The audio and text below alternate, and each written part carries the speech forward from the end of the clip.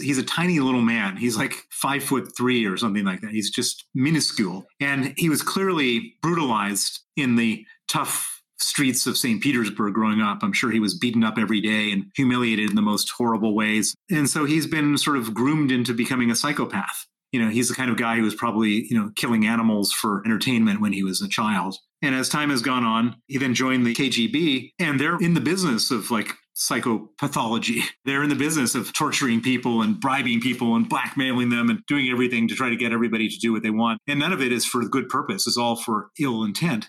So he's a psychopath I think he's sort of bona fide. If we were to get the physician's desk reference and look at his characteristics and compare it to that definition of a psychopath, that's what you have. He's a psychopath.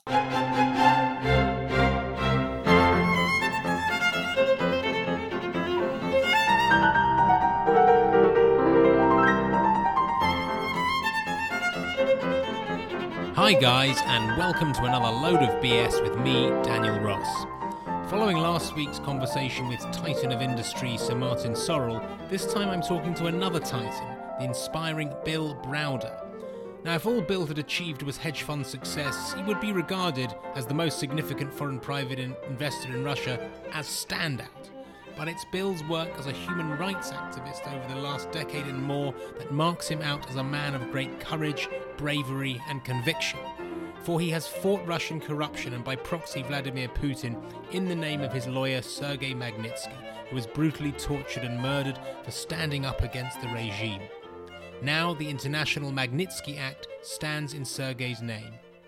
As topical as it gets, Bill and I talk about Putin the psychologist and psychopath, the twisted Trump-Putin bromance, how we behave under duress, and Bill's own behaviour patterns and coping strategies under constant threat of Russian arrest. Get ready for a real-life thriller.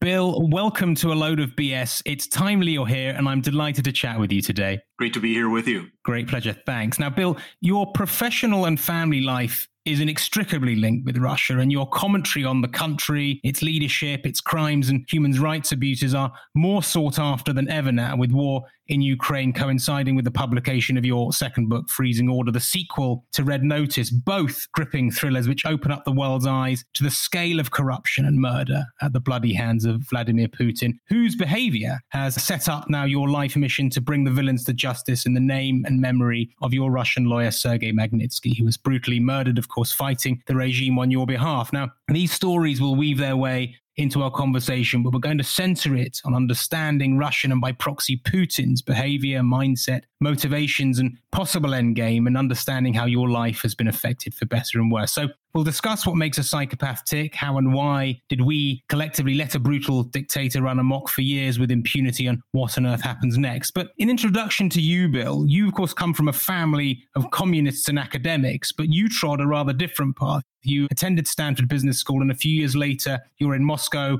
managing $1 billion invested in newly capitalist Russia. So are you a natural contrarian, or what happened to you? So my grandfather was the leader of the Communist Party of America from 1932 to 1945. And then my father was a brilliant mathematician. He skipped high school, went to MIT at the age of 14, and then went to Princeton for his PhD in math at the age of 17, had his PhD by the time he was 21. My brother also skipped high school, went to the University of Chicago, got a degree in physics by the time he was 17. And so I was the stupid one in the family, and I was just a regular kid. And on top of that, I was looking for some way of rebelling. And so my rebellion was to put on a suit and tie and become a capitalist. My father was a very left-leaning academic, and of course, my grandfather, the communist. And it really had a dramatic effect on my family. They were all pretty angry. They couldn't imagine that such a thing could happen in their family. So that was my rebellion. I didn't get involved in Russia because I thought there was be good business out there. I got involved in Russia because my grandfather was the biggest communist in America, and I want to become the biggest capitalist in Eastern Europe. But it was more of a family rebellion than an inspirational move by any measure.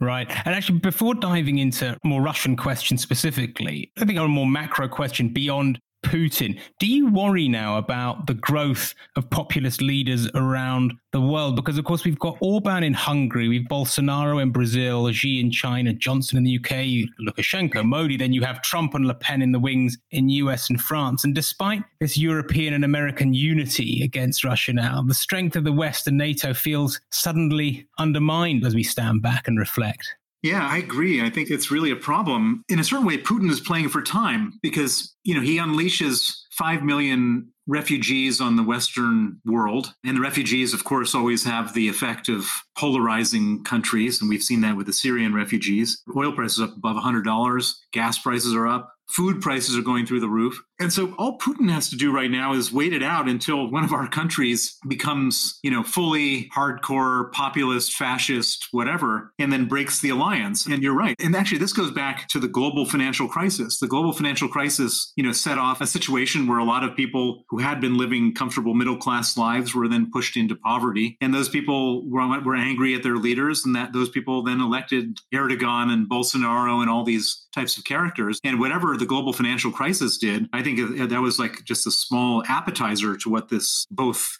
COVID and now this war in Ukraine are going to do to populations, politics, and populist leaders going forward. It seems to me each emboldens the other, which is very worrying. I mean, if one looks at as a digression, the election result in France now, despite that there was relief that Macron was re-elected, the proportion of the popular vote that Le Pen still received surely is a very worrying data point for the future of Europe. Yeah, well, it's terrifying. And the thing about it is that she's a really unattractive character. She's been around forever. But you could have some new person showing up in some country who's hasn't been around forever, who's much more attractive with all the same nonsense, the populist nonsense. And that could end up, creating a fascist regime in Europe or America or wherever. Absolutely. I mean, at least her father was more of an obvious cartoon villain, which she's been at least clever enough, I suppose, to rebrand herself. But let's take a step back. I want to talk about the Magnitsky Act now, because it's at the heartbeat, or it is the heartbeat of both your books. Just to set some more context before we dive into other issues, explain to us briefly what the act is and how it came about. So this Magnitsky Act is named after Sergei Magnitsky. Sergei Magnitsky was my lawyer in Russia. Sergei discovered a massive $230 million tax rebate fraud that had been committed by Russian government officials by effectively stealing the taxes that I paid to the Russian government. Sergei was a young patriot. He had testified against the officials involved. In retaliation, those same officials arrested him, put him in pretrial detention, where he was then tortured for 358 days until he was murdered at the age of 37 on November 16th, 2009. And I've made it my life's mission since he was murdered to go out and get justice for him. Justice turned out to be impossible to get in Russia because they circled the wagons. Vladimir Putin personally got involved in exonerating all of the people who killed Sergei. They gave promotions and state honors to the people who were most complicit. And so I said, well, if we can't get justice inside of Russia, let's get justice outside of Russia. How do we do that?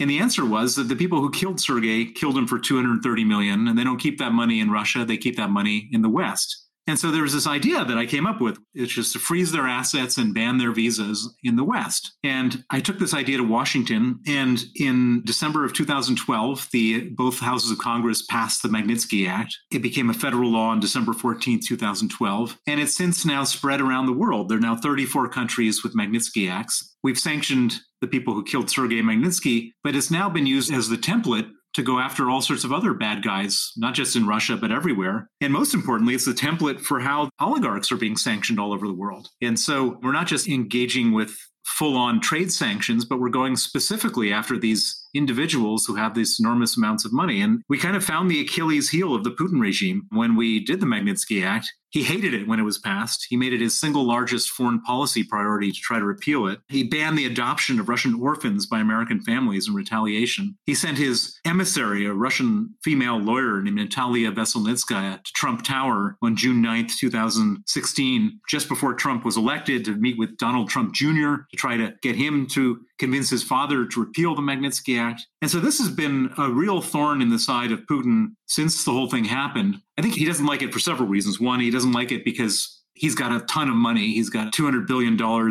north of that in money offshore, and that money can be frozen. And he also doesn't like it because it's just the most enormous sign of disrespect. Everybody was tiptoeing around him, kissing his ass, trying to make him feel good about himself. And all of a sudden, I come along and I convince all these lawmakers in different countries to call this the Magnitsky Act, which reminds everybody every time it's used of what Putin did to Sergei Magnitsky. And he just hates being disrespected. He's like a prison yard type of guy. And like, you can't look at anyone askance in the prison yard because it's disrespectful, and they will kill each other over that. And Putin feels the same way about the Magnitsky Act. And so it's been just constant in his life, trying to get rid of it and using all the resources of the state to go after me, to try to punish me, to try to kill me, to try to arrest me, to try to sue me because he hates it. And the more he does that, the more I realize that we have found the tool. We've stumbled onto something truly monumental. The more upset Putin is, the more I know that what I've done has been meaningful. The ultimate backhanded compliment, perhaps. But when Sergei was arrested, as you say, he was tortured and bullied into making this false confession about stealing the $230 million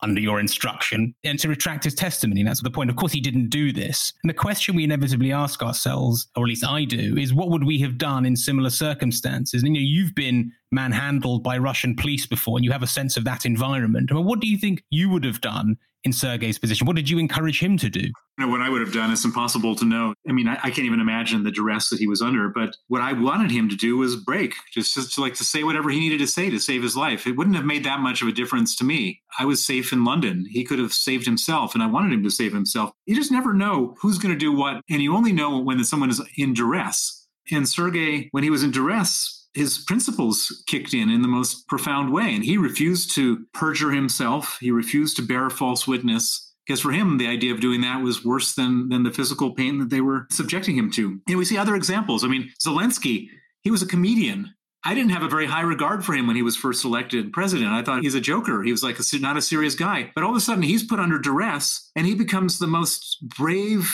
principled, hero of all time. And so you never know who the heroes are until they're, Sergei Magnitsky was a tax lawyer. You just don't know who the heroes are going to be until there's a testing moment. For Sergei, the testing moment was, do you want to perjure yourself and compromise your integrity? And for him, that was not what he wanted to do. Yeah, you're absolutely right. I think one never really knows the depth of our resilience or the breadth of our own coping strategies until one's under the cosh. It's a very difficult question to answer. But I mean, from all your experience, what does it take to go against the flow of corruption and stand up to the system in Russia? How hard is it really to do that? It's almost impossible. Alexei Navalny stood up to corruption and exposed it. And they put Novichok in his underwear, tried to kill him. And then when he survived, they arrested him and threw him in jail for 10 years. Vladimir Kara-Murza, who's a big character in my book, who helped me pass the Magnitsky Act, another opposition figure, they poisoned him within an inch of his life. He was poisoned twice.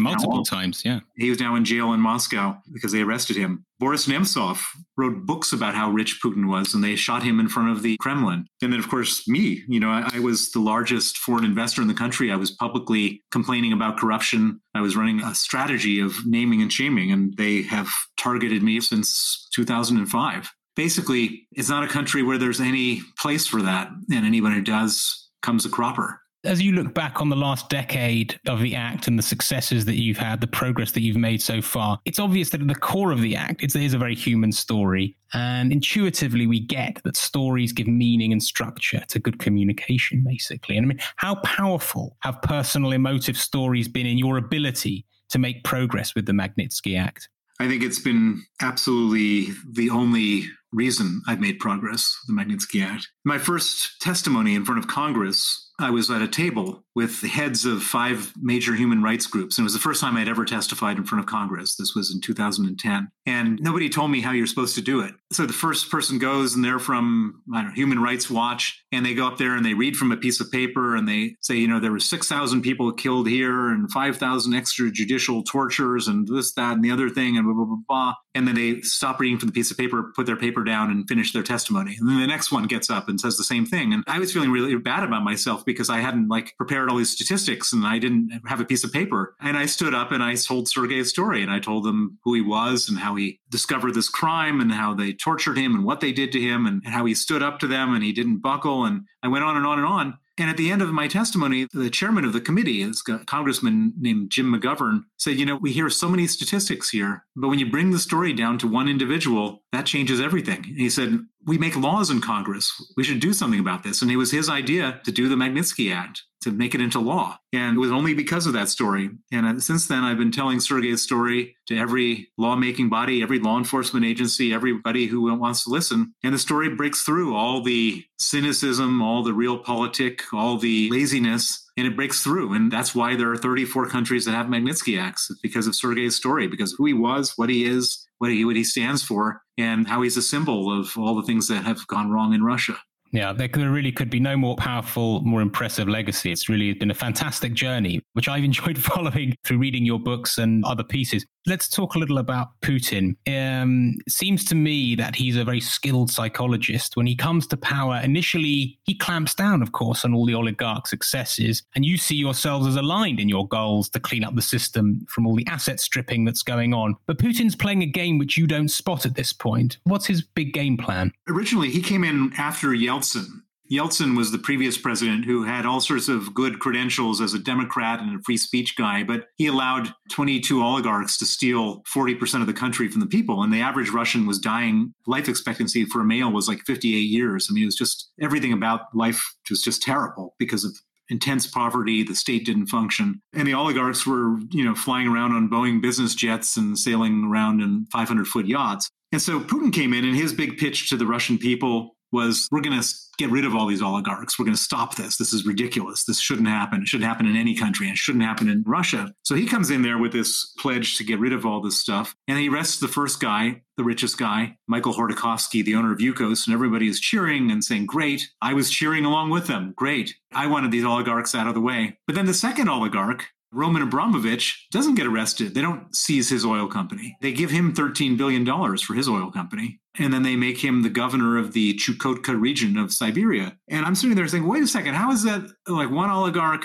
you destroy and then the other oligarch you make into the richest guy in the world and make him a government official? And it became obvious to me that Putin's objective wasn't to get rid of the oligarchs. He just wanted to become the biggest oligarch himself. And he has successfully done that. He is now the richest man in the world, the biggest oligarch in Russia, and that his goal was never to clean up Russia. His goal was just to become insanely rich. Yeah, he wanted a cut of every big transaction in the country. I can't think of it. Has there ever been a bigger mafia boss than he in history in terms of the scale of his behavior and in its aggression? I don't know, maybe Genghis Khan or something. I mean, but the way that Putin has done it is pretty remarkable. And I think he's pretty proud of himself. He came from nothing. He really was just truly a nobody. He becomes the richest guy in the world. The problem is that it's a poisoned chalice. Once you've stolen that much money from the people and from everybody and shaken everybody down and killed people and taken them hostage, they're going to come after you the moment you trip up and fail. And so he's been looking over his shoulder for the last 22 years, and he continues to look over his shoulder, and he's scared to death of everybody and everything. And there's no peaceful moment in his life. He can't just pat himself on the back and say, look how rich I am. What a great situation I'm in. Thank you very much. Yeah, hence go to war, possibly. Yeah, the ultimate distraction strategy, which we'll come to, but just keeping an eye on his motivations. You talk about money, obviously, but what else motivates him? And is it power? Has he got sort of humiliation and revenge complexes? What's driving him? All of the above. So first of all, we should understand this. He's a tiny little man. He's like 5'3" or something like that. He's just minuscule. And he was clearly brutalized in the tough streets of St. Petersburg growing up. I'm sure he was beaten up every day and humiliated in the most horrible ways. And so he's been sort of groomed into becoming a psychopath. He's the kind of guy who was probably, killing animals for entertainment when he was a child. And as time has gone on, he then joined the KGB, and they're in the business of like psychopathology. They're in the business of torturing people and bribing people and blackmailing them and doing everything to try to get everybody to do what they want. And none of it is for good purpose. It's all for ill intent. So he's a psychopath I think he's sort of bona fide. If we were to get the physician's desk reference and look at his characteristics and compare it to that definition of a psychopath, that's what you have. He's a psychopath. Now, it doesn't mean he's insane. I mean, he's insane in the sense that he'll kill somebody and his heart won't start beating faster, but he's not insane in the sense of everything is very calculated because his objectives are very simple. It starts with money. In Russia, you don't go to government to serve your country. You go to government to steal as much money as you can possibly steal. And the higher you are in government, the more money, right up to the president who gets the most money. But he needs power to steal money. And you can't be in power without having all the money. You can't be the leader and not be the richest guy. And so it all kind of ricochets off of each other. But it's an unsustainable strategy. You can't steal everything from everybody and have them tolerate it forever. And so he has now found himself in this terrible position where he needs to stay in power. And by the way, if ever he was to be out of power, that would be the end of everything. Game over. But do you think his behavior, and indeed that of those who are complicit with it, is it particular to a Russian psyche in terms of how he so adeptly, so brazenly pulls off these crimes of such sophistication? Or is he simply displaying generic textbook malevolent dictator traits? Yeah, I mean, you could go to every African country. They just have less resources, and he's doing the same thing, just hollowing out the country. There's a famous dictator, Mobutu Seke from Zaire. It's now called Central African Republic. And he stole the average person lived on less than $1 a day. He stole all the money and had yachts and villas in the south of France. So different with Vladimir Putin. What I have been told, though, by people who have familiarity with Africa is that the amount of stealing is really just even greater in Russia. I mean, they've never seen something like that. The breadth of people on $15,000 or $20,000 salaries on their Saint-Tropez yachts is quite extraordinary. I mean, how has Putin changed in the 25 plus years he's been in your orbit? Do you think he started off with a very clear plan at the beginning? Because there's this theory that a lot of people who commit fraud don't set out to on day one, but events snowball uncontrollably. And before you know it, as you indicate, you reach a point of no return where you can only go one way. No, the only thing that's changed is brazenness. There's the expression power corrupts, and absolute power corrupts absolutely. And Putin, he's always been a crook, well before he was president. He's always been a bad man and a killer. The only thing that's happened is that he's gotten more confident in doing it. He's sort of learned the ropes, figured out what works and what doesn't, and just gotten more and more brazen. I mean, it's interesting because, when he first came to power, he was scared. He didn't have that much power. He was kind of scared of the people. And for the first couple of years, he behaved like a sort of bland technocrat. And then he started, figuring out what he could get away with, and he started getting away with it. And what Putin is famous for is his thin skin. He just can't stand any type of criticism. He's just goes off the deep end. And anytime anyone criticizes him, he's just such a sensitive little man that he can't stand it. And so he goes really crazy whenever that happens. Well, like his old friend, the former president of the United States, similar traits. Well, I mean, Putin is in a certain way. I mean, Trump blows up and then he forgets who he's mad at. But Putin will never forget. He's like an elephant. He'll remember for the rest of his life if somebody slighted him. Yeah, that's the bureaucratic Russian gene, which Trump certainly does not have. Far more organized. So presumably, would you say that Putin is exhibiting classic final phase dictator behavior? He's surrounded increasingly only by yes men who are too scared to challenge. He's increasingly erratic, unpredictable, and therefore he's this caged animal now. Yeah, I think that's wishful thinking that we're in the final phases.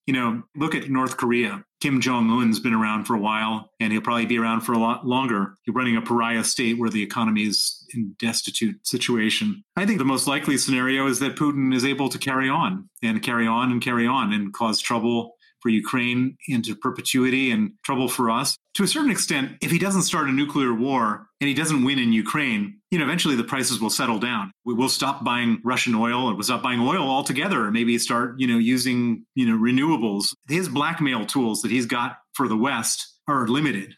After a certain number of Ukrainians have become refugees, there's no more Ukrainians to become refugees. After, the wheat doesn't get exported and the prices go up, then we replace wheat with soybeans or whatever. And then eventually the equilibrium comes back into the world, and then he doesn't have his leverage. But he's going to play everything for all it's worth until he's done playing it. Yeah, that is the interesting question. Despite that he's miscalculated in the war, can he escalate his way to success? Success, however that may be defined. That is his absolute modus operandi, is failing at things and then escalating, even if it's terribly self-destructive for him. He wanted to punish Poland and Bulgaria. He stopped selling them gas. We've been talking about stop paying for the gas. So that works for us. While we may take some satisfaction that the war in Ukraine has been, in inverted commas, disastrous for Putin so far, bigger picture, and knowing Putin's motives as we do, as we've discussed, I wonder, would it have served the world better if he could have claimed what we might call a quick and modest victory, and so felt secure enough then to step back, bask in some glory, and then so put a stop to escalation and further bloodshed? I mean, Ukrainians may not support this view, but can we make that argument under any circumstances? We can't make that argument because he would have never stopped with a small portion of Ukraine. And frankly, if he had even gotten the whole of Ukraine, he wouldn't have stopped there. The reason he's doing this is to have a war so he can tell his people, we have a foreign enemy. Don't be mad at me. Be mad at these terrible Ukrainians or the terrible Americans or the terrible Europeans. But that's like saying, let's give Hitler Sudetenland and peace in our time. There's no appeasing Putin. He needs this war to stay in power. And so the war will continue in whatever form he needs to continue it in. And it's very important to recognize that he might have been a total disaster militarily with the Ukrainians and lost. He might have had a total disaster in terms of the sanctions, which he didn't anticipate. But it's been a total success launching this war from a domestic support perspective. He's no longer at risk of being overthrown. He's got 83% genuine, fervent support by the Russian people. That was the main reason he did this. That's genuine? That's genuine, absolutely. You can find Russians in London that are supporting him. They know everything. They watch all the different news, hear all the stuff. they still support it. It's almost like a tribal thing. Once your tribe gets attacked, you side with your tribe. Even he's not being attacked, he's attacking. But, once you're in a conflict, you root for your team. Doesn't matter what reasons are. Yeah. I mean, the elephant in the room is historical Western reaction to Putin's atrocities. You look back, invasion of Georgia 2008, annexation of Crimea 2014, then there was the intervention in Syria a year later. We did nothing but embolden him. I mean, why did Western powers ignore Putin's corruption and crimes? I mean, pure self-interest, or they didn't see what was unfolding? I think it's a combination of appeasement. Nobody really wanted to be the one to have a trouble with Putin. He was so vicious and thin-skinned. Combination of appeasement. Then you also had all sorts of people feeding at the trough. All these members of the establishment were getting money from Russia and then doing their bidding to try to tamp down any reaction to these things. And then there's absolute corruption in different places where the Hungarian prime minister was on the payroll. The stuff going on in Cyprus is even worse. So you combine all that stuff up, weak leadership. The Cold War was over. Everyone has gotten flabby. Everyone just didn't want any trouble. Obama wanted to focus on domestic policy, so he created a reset button. And, Blair and Cameron and all these prime ministers were just not wanting to have trouble. Business was good. And so we ended up in this situation where, I would go around trying to get countries to be tough on Russia, do sanctions. And it was like I was walking in with a large turd on my head. Nobody wanted to talk to me. And it was remarkable. I go to the German foreign ministry or the Swedish foreign ministry, and I meet these people who you would think would be specialists, the person in charge of human rights at the foreign ministry. They were fascists, thinking I was some kind of nut job coming in to talk about being tough on Russia. And Poland and Lithuania and Estonia were always saying the same thing I was saying. And they were always saying, these countries have post-traumatic stress from the Soviet era. You've got some kind of issues, these emotional issues. Yeah, okay, Sergei Magnitsky's dead, but calm down, dude. And now it's all too little too late, right? Yeah, very much so. Yeah. You talked about Abramovich as number 2 oligarch. What does it say about us as human beings that we in Britain for nearly 20 years so casually ignored Abramovich's involvement in the Putin regime, and regarded him as, in inverted commas, great for English football? It always seems that we just ignored what was really going on there and where his money came from. All anyone cared about was how Chelsea was doing. Everybody was so narrow in their own interests. I mean, look, the Russians set off a chemical weapon attack in Salisbury, a chemical weapon attack. And we were rushing off to the World Cup in Russia a few months later. What's that? I mean, that's crazy. The whole thing was crazy and disgusting. And a lot of people should really be humiliated for the role they played in enabling Putin. Yeah, I mean, it's a complicated discussion about human rights issues. And, we can have the same conversation now about the next World Cup in Qatar. Should one make an argument that a whole event should be boycotted? Or do you say that actually participating gives you a platform to speak out against? Well, that's bullshit. That's nonsense. There's no platform for anything. Anyone speaking out against anything in Qatar gets arrested. Qatar shouldn't have won it. As far as I'm aware, they won it through corruption of FIFA. Yeah, that was still in the last days of Sepp Blatter. I think that deal would have been done, presumably. We should just say no. There's some other stadiums built for some other World Cups in civilized countries. Let's just do them there. In Qatar, good luck with your stadiums. Right, exactly. Let's talk about you. Having spent, as you say, the last decade plus seeking justice for Sergei and fighting for human rights and against corruption, not investing, have you perversely found greater purpose in your life?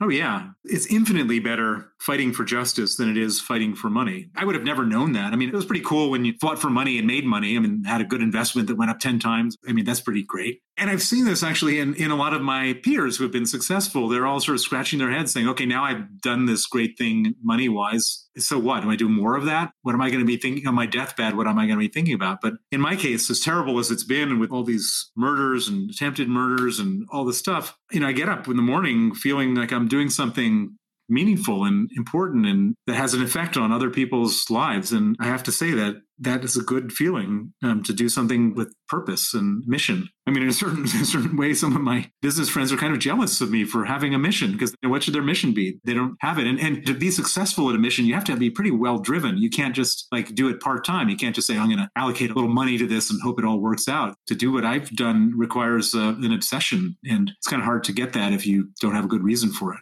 Yeah, I mean, I cannot help but admire your patience and resilience. Just reading the books, both Red Notice and Freezing Order, the perseverance it requires and the knocking on doors and the constant sort of setbacks and frustrations. I mean, and that alongside all the sort of the emotional burden that you have to carry for running with this. I mean, you said actually that the way that the enemy, i.e. Putin and his goons, I think I'm quoting you, will get me is if I form patterns of behavior that they can exploit. I must never give them that. So what are your patterns of behavior as far as you can reveal? What tactics do you employ to keep yourself safe? By not having any patterns. Going to work every day at a different time, take a different route to the office, don't go to the same restaurant twice. Just become really impossible to predict.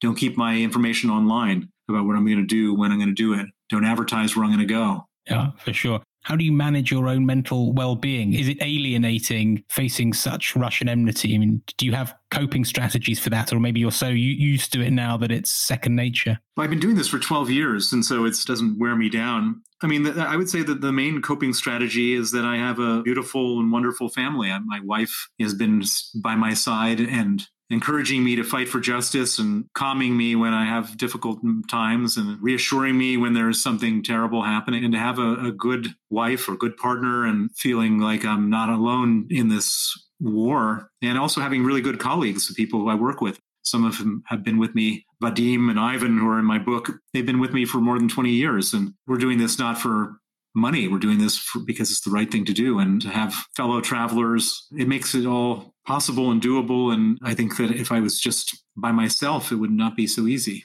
And I presume the war has given extra oxygen to the cause. Before, it was just a few brave souls, but now everybody is. The doors are swinging wide open. I feel like I need to clone myself 10 times to be able, because we can take advantage of this to get all the things done we're trying to get done, but I need more time, hours in a day. Yeah, exactly. Time is the scarcity. But going back to your sort of sense of fear or coping, I mean, there have been various incidents where you have feared for your life. In 2005, you were arrested at Moscow airport and hauled into a cell before then being deported back here to the UK finally. Then in 2018 in Madrid, you were arrested on a Russian Interpol arrest warrant, despite being there to meet with Spain's top anti-corruption prosecutor. And you describe that scene in the opening of Freezing Order. Then there's the most extraordinary tale of all, which is in 2018, which is at the Trump-Putin press conference in Helsinki, where it becomes quite clear that you are Putin's public enemy number one. Tell us what happened. So the summit was taking place on a Monday. On the previous Friday, the special prosecutor, Robert Mueller, who was investigating Russian interference in the U.S. presidential election, had indicted 12 Russian GRU officers, military intelligence officers. So they were indicted. And then the summit takes place the following Monday. Trump has a secret meeting with Putin. It's not secret that he's having the meeting, but it's a secret what's happening in the meeting because nobody is allowed in. Not the Secretary of State, note takers, nobody, just Putin, Trump, and one of Putin's translators. We don't know what happens in the meeting, but they go out to do the press conference afterwards. And the body language was really interesting. Trump was kind of head down, looking kind of forlorn, and Putin was strutting like a man with a mission. And they go out to their respective lecterns and the questions start. And a Reuters journalist says to Putin, Mr. President, can you tell us whether you're going to hand over those 12 GRU officers? And Putin smiles like he'd been preparing for this question all weekend. And he said, yes, it's possible, but it would have to be reciprocal. For us to do this, we would want, for example, for Trump to hand over Bill Browder. And then the journalists go to Trump and say, Mr. President, what do you think of this offer? And he says, I think it's an incredible offer. And I'm watching this. I'm actually in America at the time. I normally live in London. I'm in America at the time. And I'm thinking, did I just hear that Trump is going to hand me over? And I picture a bunch of blacked out SUVs, surrounding my place where I'm staying and taking me into custody and then putting me on a rendition flight back to Moscow where I'd then be killed in a Russian prison. And it took Trump 4 days before he walked it back.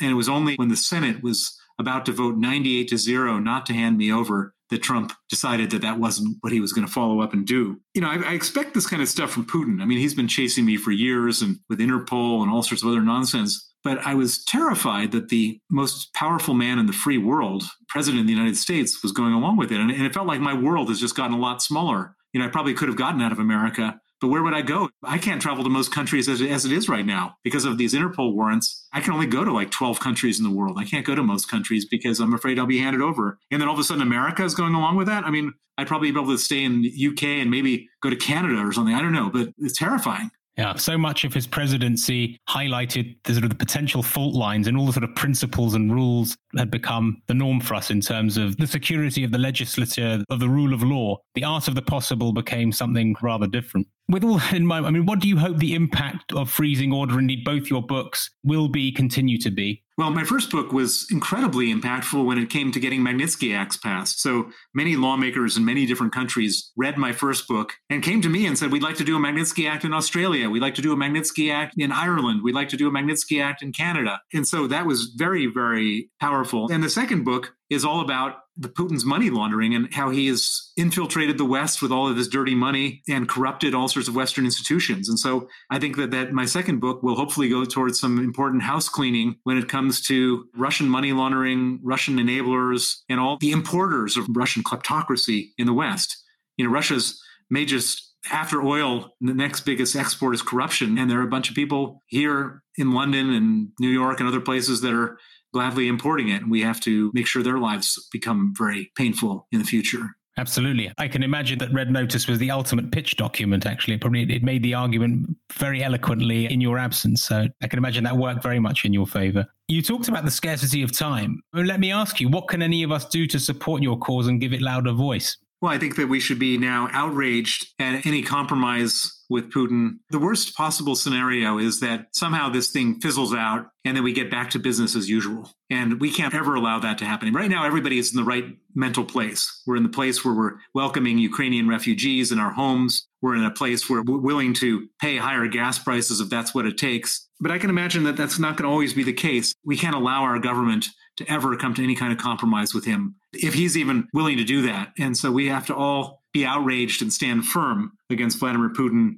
no matter how this thing plays itself out. I think you're right. These causes can become temporarily fashionable. I mean, one can reflect that, we didn't seem to care so much about taking in Syrian or Afghani refugees. There is perhaps a view in Europe that, Ukrainian refugees look a bit more like us. So we sort of feel a bit closer to them and we're a bit more inclined to do something about it. Afghanistan and Syria perhaps feel a little further away, not my business. I think that there's some truth to that. But, even with people who look like us and our direct neighbors, if this goes on for long enough, we may all want to or the politicians may want to cut a deal and forgive Putin for his atrocities and his genocide. And we can't do that. How do government and indeed business, manage this endless fine balance in addressing global human rights issues? We touched on this in reference to Qatar and other prestigious sporting events, because if one decided to cease trade and seek justice in every territory which commits abuses, then the world would malfunction to an even greater degree. So, is it a question of just simply picking the most egregious battles, or how do we do it? I don't know. I don't do any business in China. I don't do any business in Saudi Arabia. It's possible not to. If we said, okay, it's a condition for doing business, you don't do this. You want to do business with us? Then don't set up concentration camps, in Xinjiang.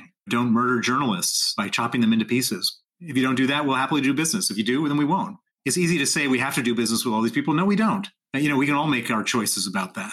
Maybe the answer is simpler than we give it credit for in the end. Final question before we come to the quick fire. What are you optimistic about? Well, I guess I'm optimistic about, deep down, even some of the most cynical, bureaucratic people are doing the right thing right now. Just today, the European Union took the lead completely and is banning the import of Russian oil and is banning the enablers, all these people I hate so much, these Western enablers, from providing services to Russian companies. That's before the UK, before the US. And so the EU, which is the most dysfunctional organization, and I voted to remain, but I hate the EU. There's no person you can shame into losing their job if they don't do what they should. But, even the most terrible bureaucrat can sometimes do the right thing. And that gives me some optimism. Shall we conclude with quick fire? Sure. Great. What's the kindest thing anyone's ever done for you? I think the kindest thing was putting forth the Magnitsky Act by Congressman Jim McGovern. It wasn't for me, it was for Sergei, but it was for me too. What's your most powerful memory? My most powerful memory is the morning of November 17th when I learned that Sergei Magnitsky had been murdered in Russian police custody. Yeah, I think you write about that I'm sure in both of the books. That whole story in Red Notice was very difficult to read, actually. Tell us something interesting about yourself most people don't know, to the degree you're willing to. I did a Reddit Ask Me Anything, and they had all sorts of questions about Putin and this and that. And then one question is, what kind of cheese do you like? And I said, Comté. Okay, fine. Well, I suppose most people don't know you like Comté, so fine. It's an unusual answer, but I like Comté very much too, so there we are. Which book, apart from your own, do you gift most regularly? I would say it's sort of more like 100 to 1 that I give my own book. It's actually great when you're an author. You don't have to bring wine to dinner parties. You just bring your book. So my last book, I pretty much had given it to everybody I'd ever had dinner with for 5 years, and I was running out of new people. But now I've got a new book. I've got another 5 years worth of dinner parties parties to go to. Otherwise, the book that I've been proselytizing about, which I think is so entertaining and shocking, sort of similar to my own book, is The $1 Billion Whale. It's about the Joe Low story, about this Malaysian con man who conned everybody into all these institutions like Goldman Sachs and so on, into like doing all sorts of really terrible stuff. And it's just so interesting to watch how some like guy with chutzpah has been able to run circles around these institutions. And he's now still on the run. He's not a hero in any way, but it's just so interesting to read his story and how he went about it. Yeah, there's something so addictive about getting the inside track on the stories and the machinations and tactics at play to commit these sorts of crimes. What's your desert island music? Believe it or not, I listen to country music. Okay. And finally, winding down away from work, how do you spend your time? Well, I don't have a lot of time, and I try to spend whatever time I have with my children, who are desperate for any time I can spend with them, and I wish I could spend more with them, and I try as much as I can to spend with them. I got that sense from the book that so many holidays and leisure trips were cut short by interviews and computer time and events getting ahead of you. So I totally sympathize that family time is top of the list. My wife even now schedules in things in my schedule, because I'm pretty good at like following my schedule. So she schedules in, like read a story to this one and so on and so forth. Look, I mean, I think for even people less busy than you, there's real value in compartmentalizing time. So at least when you're devoted to family time, unless something extraordinary happens, that is what you are doing and nothing else will get in the way. With that, Bill, let me firstly say what a thrill it's been to chat with you today. Your story and your life purpose have so much to admire about them. And it's been fascinating to put a lens on the behaviors of corruption and deceit. So thank you for sharing it with me also thoroughly and eloquently. And if this conversation gives the Magnitsky Act just a little more oxygen at a time when the world is in peril because of the same individual who provoked the act originally, then this has been a valuable use of our time. And of course, go and buy Bill's books, Red Notice and Freezing Order, to get the full gripping picture, if only it weren't all so true. So thank you, Bill, so much. Thank you. Great pleasure. Guys, I hope you find Bill's story as powerful, shocking and awe-inspiring as I do. And if you want more, you should buy his books. First one, Red Notice, and just published in April, Freezing Order, which tell these amazing stories in full. Thank you to all of you, by the way, for leaving reviews and sharing these stories on Twitter and with friends. And if you like A Load of BS, please continue to support me by leaving a review wherever you listen. And if you haven't done already, do subscribe to my Substack page where you'll find all my pods and articles, and that's at aloadofbs.substack.com. Next week, I'm talking to Professor Paul Dolan, Head of Behavioural Science at the LSE, all about happiness. Now, surely that's something we all want to find. Till next time.